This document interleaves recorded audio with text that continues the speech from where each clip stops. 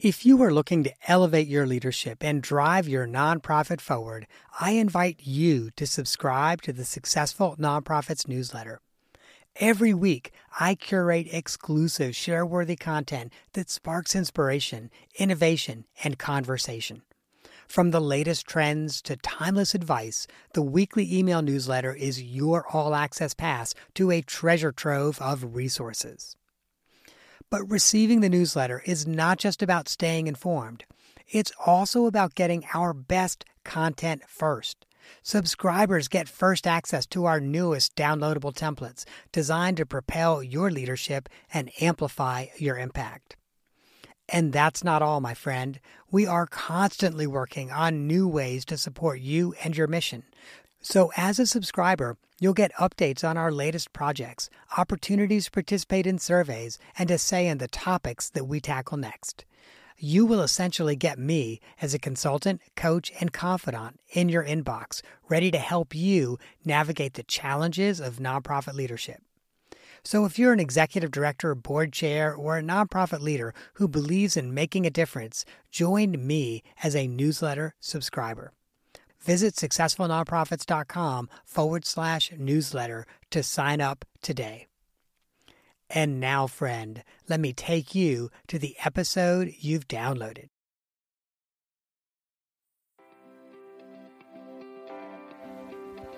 Welcome to the Successful Nonprofits Podcast, where each episode brings you interviews and ideas from nonprofit leaders. Welcome to the Successful Nonprofits Podcast. I'm your host, Dolph Goldenberg. Today's conversation with Doug Borwick will explore community engagement as a tool that is more effective than just plain old outreach for building your prospective audience and supporter base. Dr. Doug Borwick is an artist, educator, author, public speaker, and nonprofit administrator. Our conversation today is going to draw from his experience as the CEO of Arts Engaged and the author of the book, Engage Now, a guide to making the arts indispensable. While Doug has spent most of his career in the arts, today's conversation will offer insight to every nonprofit that wants to gain impassioned supporters from a broader audience. So whether you are with a museum, a homeless shelter, a workforce development organization, a legal services corporation, this conversation is still for you. The energy, the faith, the devotion which we bring to this endeavor will light our country and all who serve it. And the glow from that fire can truly light the world. Hey, thanks for joining us today, Doug. It's a pleasure. This has definitely been a 24-hour period of some snafus. I know you and I had a little bit of technical issues actually getting on Skype this morning. We eventually made it, following the tactic of, okay, you unplug things and plug them back in and see if that works. Sometimes I think like there's these genies on my shoulder that just makes everything work, because just as I was about to give up and say, okay, let's reschedule, it worked out. And, you know, those genies were on my shoulder last night. I was in New York yesterday to do some client work, and of course a nor'easter hit. And I always say I have these travel genies. And so I was looking, and I had an 8 o'clock flight out of LaGuardia.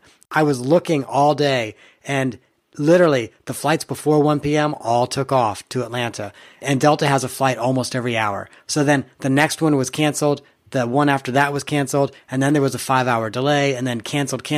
And I'm like, at this point, you know, I mean, I've already checked out of my hotel. I'm looking at hotels, even the Yotel, not the world's best hotel, is going to be like $1,200. And I'm like, oh, come on, travel genies. So I was so thrilled that the one flight that actually made it out that day after 1 p.m. was my 8 p.m. flight. Now, we got out at 11. So you and I are doing this, by the way, Doug. I don't have a lot of sleep, and I have a cold. Yeah, I understand that. I might like to borrow your genies sometime, because I once had a flight out of LaGuardia canceled because of rain. Well, you know, the thing about LaGuardia, it only has 2 runways. And so 3 drops of rain, like any backup at all, and before you know it, it is snarled. Like you're waiting for hours to get out. And now, of course, the mayor of New York is probably going to, Bill de Blasio is probably going to send me a nasty note or something and be like, don't talk bad about LaGuardia.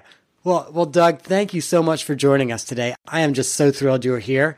Can you share a little bit about how you came to realize the importance of community engagement? I was trained as a composer. My work through the PhD was all in composition. I was a composer at the Eastman School. That's where I did finish my training. And all the way through that, no one really talked to me about anything other than the craft of music. When I would study an instrument, they would tell you, okay, you put your fingers here and you can make a G sharp. But none of that had anything to do with what was happening in the relationship between music and the world out there. It was very inwardly focused. Now, I know that a lot of schools, and Eastman is one of them, have changed that since then. But that was back in the dark ages. I've been out of school for a long, long, long time at this point. But that led me to becoming a producer, because no one will play your music unless you produce it as a composer, a young composer. That led me into arts administration, and somehow I found myself for 30 years then running the arts management program at Salem College here in Winston-Salem, North Carolina. And as an academic, you have the advantage of not having to keep the doors of an arts institution open every day. You can kind of look over the horizon and say, what is happening in the world? And one of the things that happened in the late 80s, early 90s, you know about the culture wars. And a piece of that broke out about a mile from where I lived at the time, at the Southeastern Center for Contemporary Art. And I observed over the next few years that no politician paid a price for beating up on the arts, and almost no politician got any credit for supporting them. And that led me to think, why is that? And to try to begin to analyze that. And what I came away with was that over, the centuries, the support for the arts has been in the institutions that have money and power. And artists aren't stupid. They gravitate towards that. And that has led to a real disconnect between the general population and the arts institutions. And that began a path for me to think through, one, let's see some more of the origins of that, but then also what do we do about it? And the place that I came to is that if arts organizations want to be relevant, viable in the next two generations, they've got to begin to pay a lot more attention to their relationships with their communities, become less inwardly focused and more publicly oriented in their thinking, moving from what I call art centricity to a broader relationship with their communities. And that's the origin of the work. When I began it, this was like 20 to maybe even 25 years ago now, that did not get a lot of traction. We have had over the last 10 to 15 years, more people in the nonprofit arts industry realize that, okay, there may be something that we need to change. And as a result, both through my blog and books and the advocacy work that I do, there is more conversation about community engagement, although that term has been badly abused, and more responsiveness to this notion of being aware and attempting to work with communities. So, Doug, let's unpack that a little bit. What exactly is community engagement? And I know you draw a strong distinction between community engagement and outreach. So how should organizations be thinking about those two things differently? Community engagement became a fad in the arts world about 10 years ago. And people were doing any kind of thing that they thought was in one way or another associated with the community and calling it community engagement. The one that most made me put my head down on my desk and cry was the ballet company that was giving $1 of their ticket sales to the homeless shelter and calling that community engagement. Now, it's a great thing to do. It's a good thing to do. But in any substantive sense, that's really not engaging with the community. For me, community engagement is about substantive, mutually beneficial relationships that have to be developed over time. And that's one of the problems with community engagement is it's not instantaneous. Outreach is one of my pet peeves as a word. I know that a lot of people who use it are using it for very good reasons, but there are sort of two levels that I have concern with it. One is that if you just look at the word itself, it implies that I'm in the center and the source of goodness. You don't have it. You need to come to me. And we see it used that way in churches. We see it used that way in education. We see it used that way in the arts. And the other thing about the word outreach is it places a barrier between whoever is doing the outreaching and the people that they want to reach. It's like a wall goes up. The people out there, outside of the wall, look at you and go, why should I be interested in what you have to offer? So that's a concern.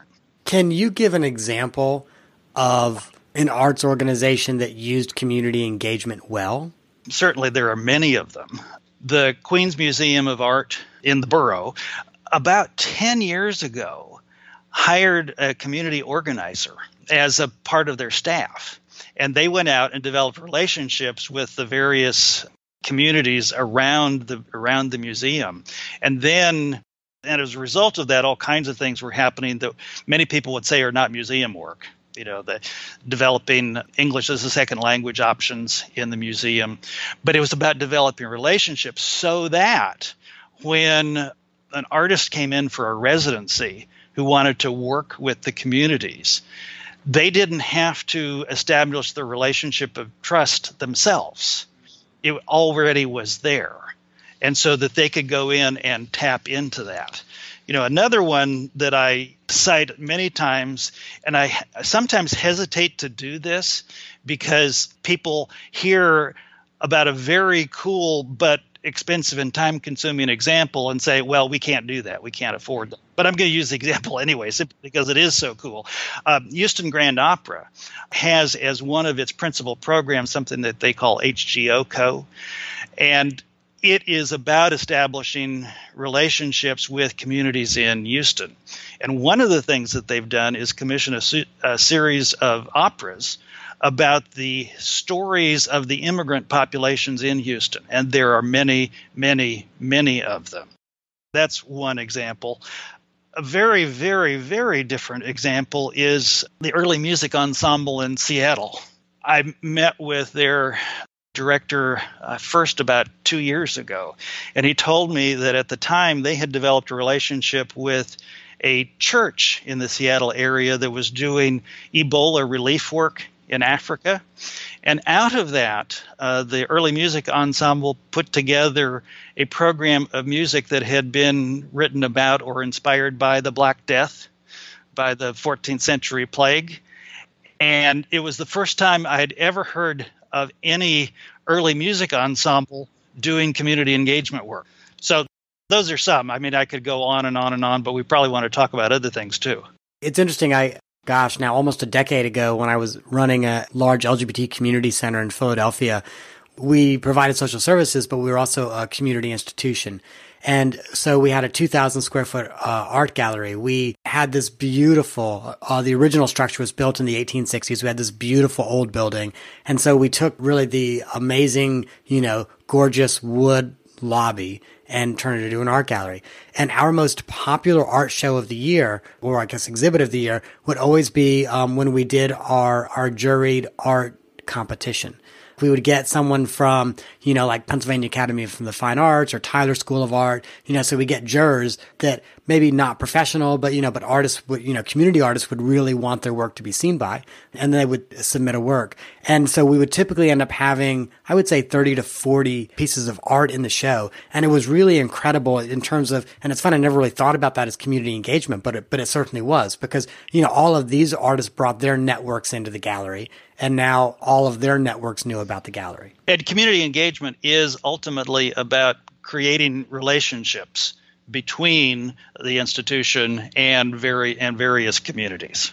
What are some of the big potholes that organizations need to look out for when they're driving down the road toward community engagement? One is thinking that they are doing community engagement when they're not. You said before we began this that you like stories. Well, I'll give you another one.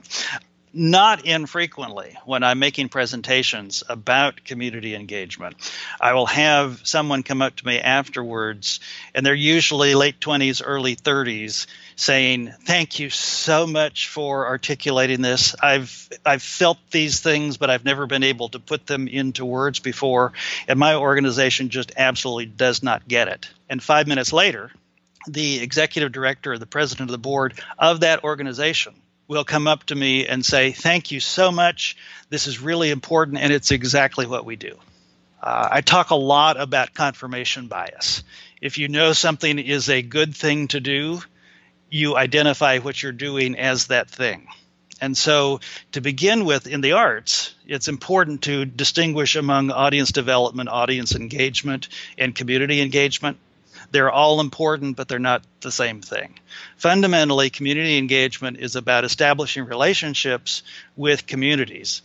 And then out of the process of that relationship, develop programming that serves the interests of those communities and also serves the purposes of the arts organization.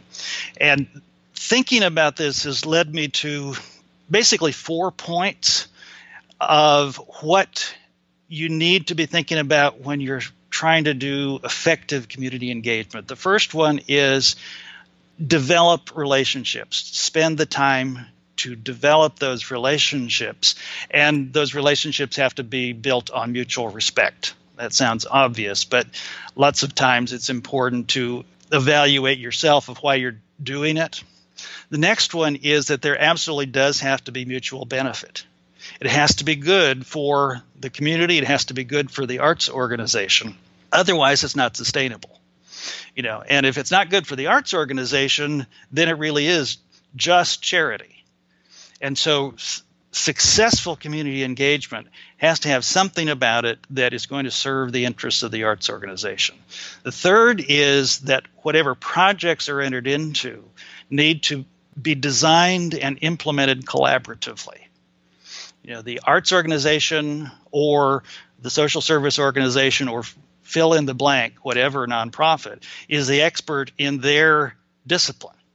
But the community is the expert in what works and what doesn't work in their community, and also what the real needs and interests are in that community. And finally, and this is the hardest one for arts organizations, there needs to be some kind of relationship maintenance plan.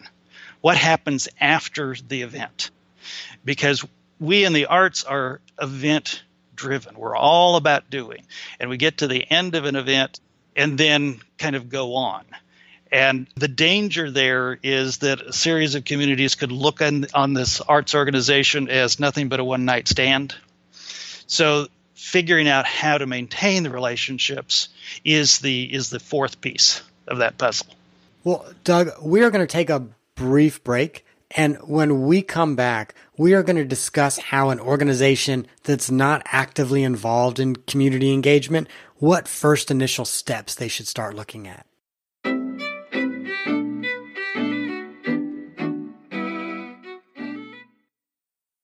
The Successful Nonprofits Podcast is produced by the Goldenberg Group as part of our mission to provide board development, strategic planning, and interim leadership to help nonprofits thrive in a competitive environment.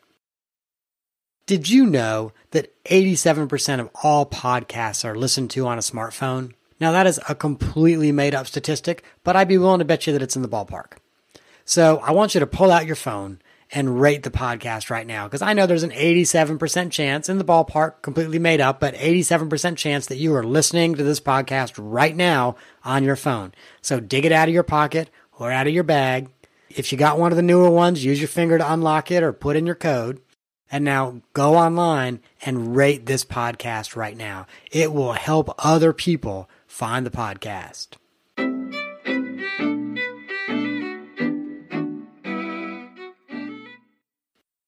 Hey, welcome back, Doug. So let's say that, I'm an executive or a staff member or a board member in an organization that has not really done a lot of community engagement, and I now feel somewhat inspired to move in that direction. What are my first initial steps? Walk slowly. The most important thing is to really be prepared for any kind of community engagement. And along with that, it's a great danger to try to do too much too soon. I'll say more about that in a second. But what I would say to begin with is twofold. One is have the organization make a commitment to the concept of community engagement, that it's important, it's going to be a mission level activity, and that these are things that we are going to support. Then begin to do some planning about how this is going to work. Who is going to be responsible? Where will this work lie?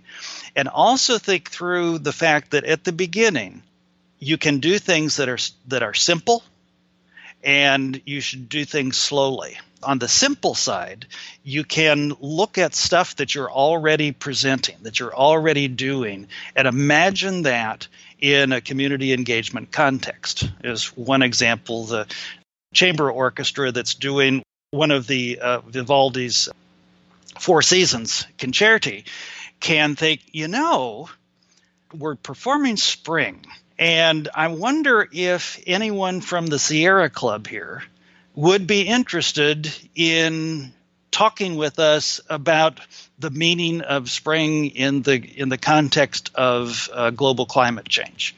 So it's a way to think that is different, and you don't need to all of a sudden be commissioning new operas. That's way on down the road.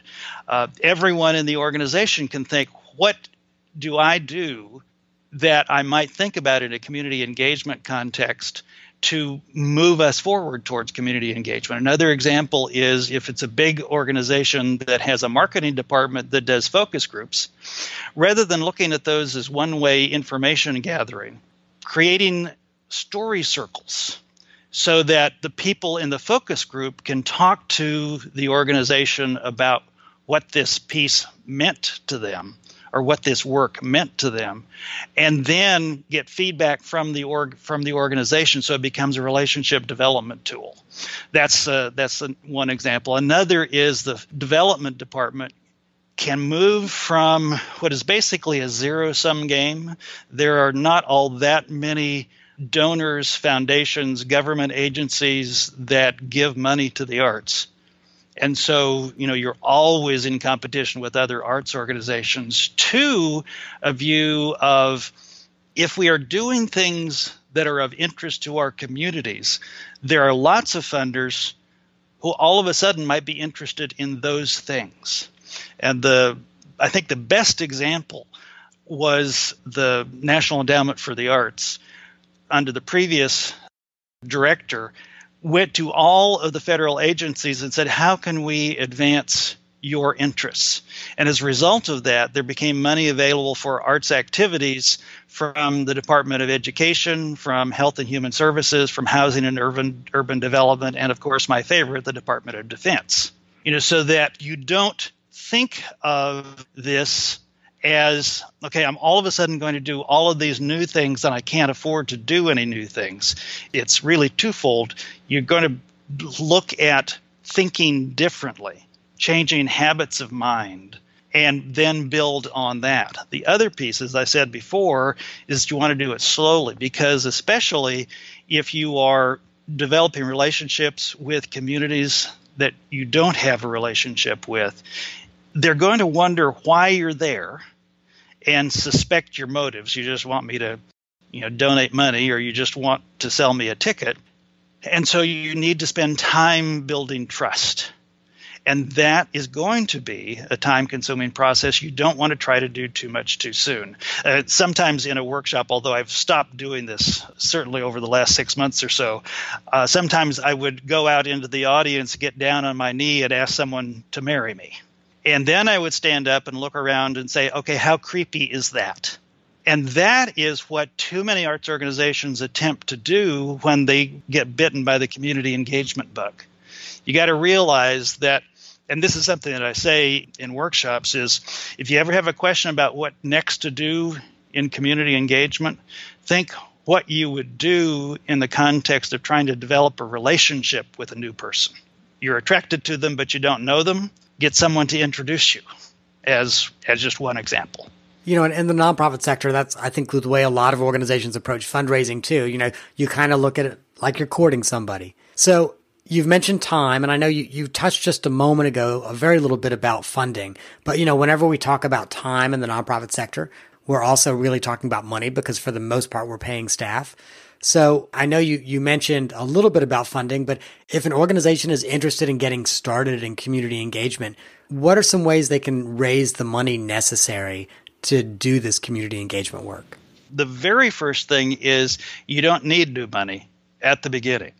You need to think differently and do things differently. At least, you know, I've spent most of my time talking about community engagement as it applies to the arts, you know, so that I haven't really thought through, for instance, a social service agency. I think one of the things that you can do, because it is relationship building and that's time consuming, one of the things that you can do is identify advocates in the community that you want to develop the relationships with, and then have them become liaisons to that community. Another possibility would be board members. You know, we always look at board members as resources, but the only resource we think of is money. But if you're interested in community engagement, there is nothing so valuable as street cred in the community with which you are trying to engage, so that having someone on the board with that credibility in the community in some cases can be even more valuable than money because you can't buy credibility. So I would say don't immediately go to where is the money going to come from to do all of these new things. I think you begin with first, how does thinking about this differently affect the work? And then what are some things we can do using, and I will use the word volunteers, but the word volunteer has such a connotation. What I'm really talking about is relationship assistants, people who can help in the relationship building process, who are sufficiently interested in their communities or in their organization that they are willing to do this without being paid, and then begin to think about, okay, we want to do new things.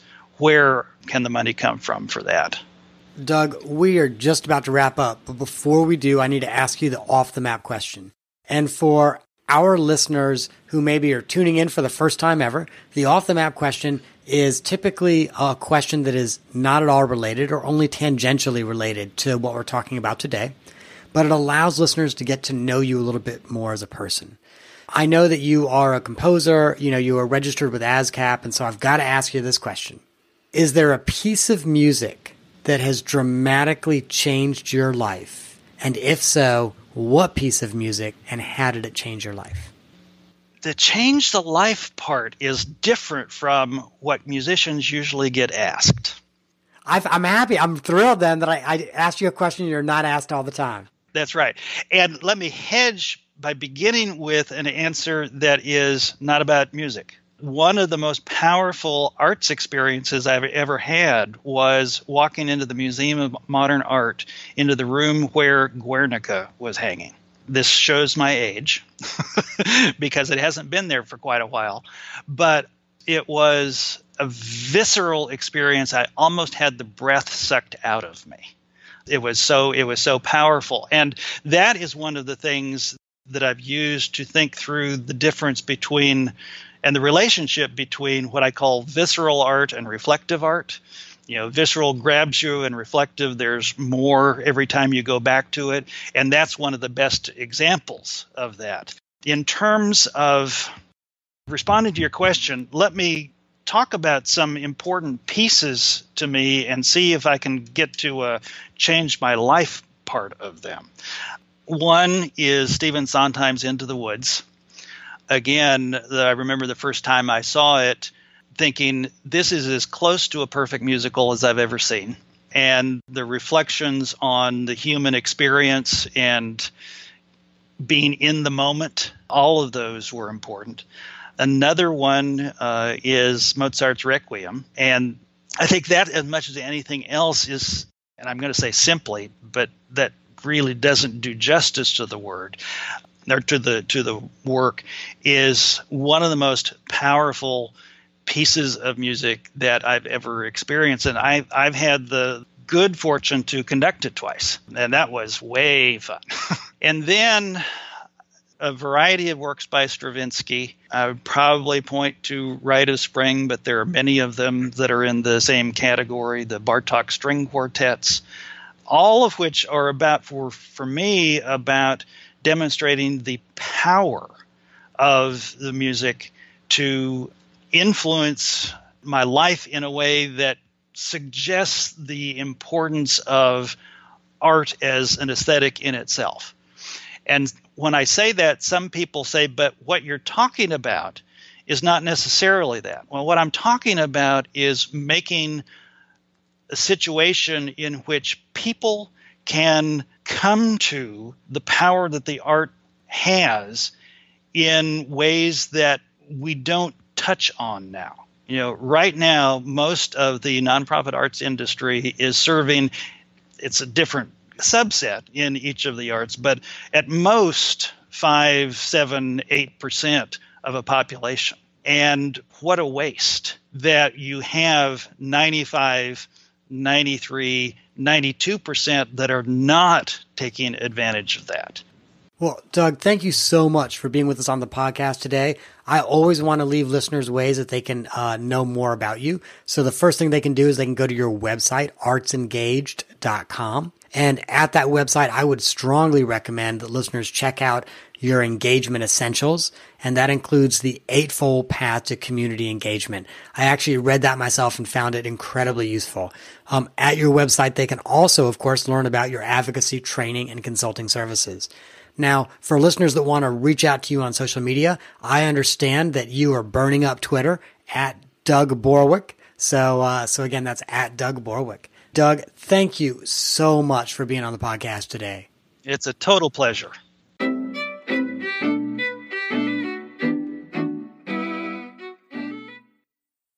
Every nonprofit could use more supporters who are evangelists and ambassadors, and Doug has laid out a great way to build your supporter community through engagement.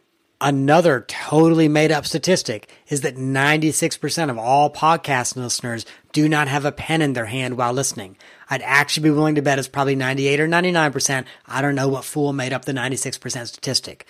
But if you did not have a pen in your hand and you need Doug's consulting firm's URL, that's artsengaged.com. But again, if you don't have a pen, you probably remember successfulnonprofits.com. So go to our show notes at successfulnonprofits.com. We will link to his consulting firm, Arts Engaged. We will also link to his book, Engage Now, a guide to making the arts indispensable. Now, if you found this episode helpful, please share it with a colleague, a supervisor, or a board member.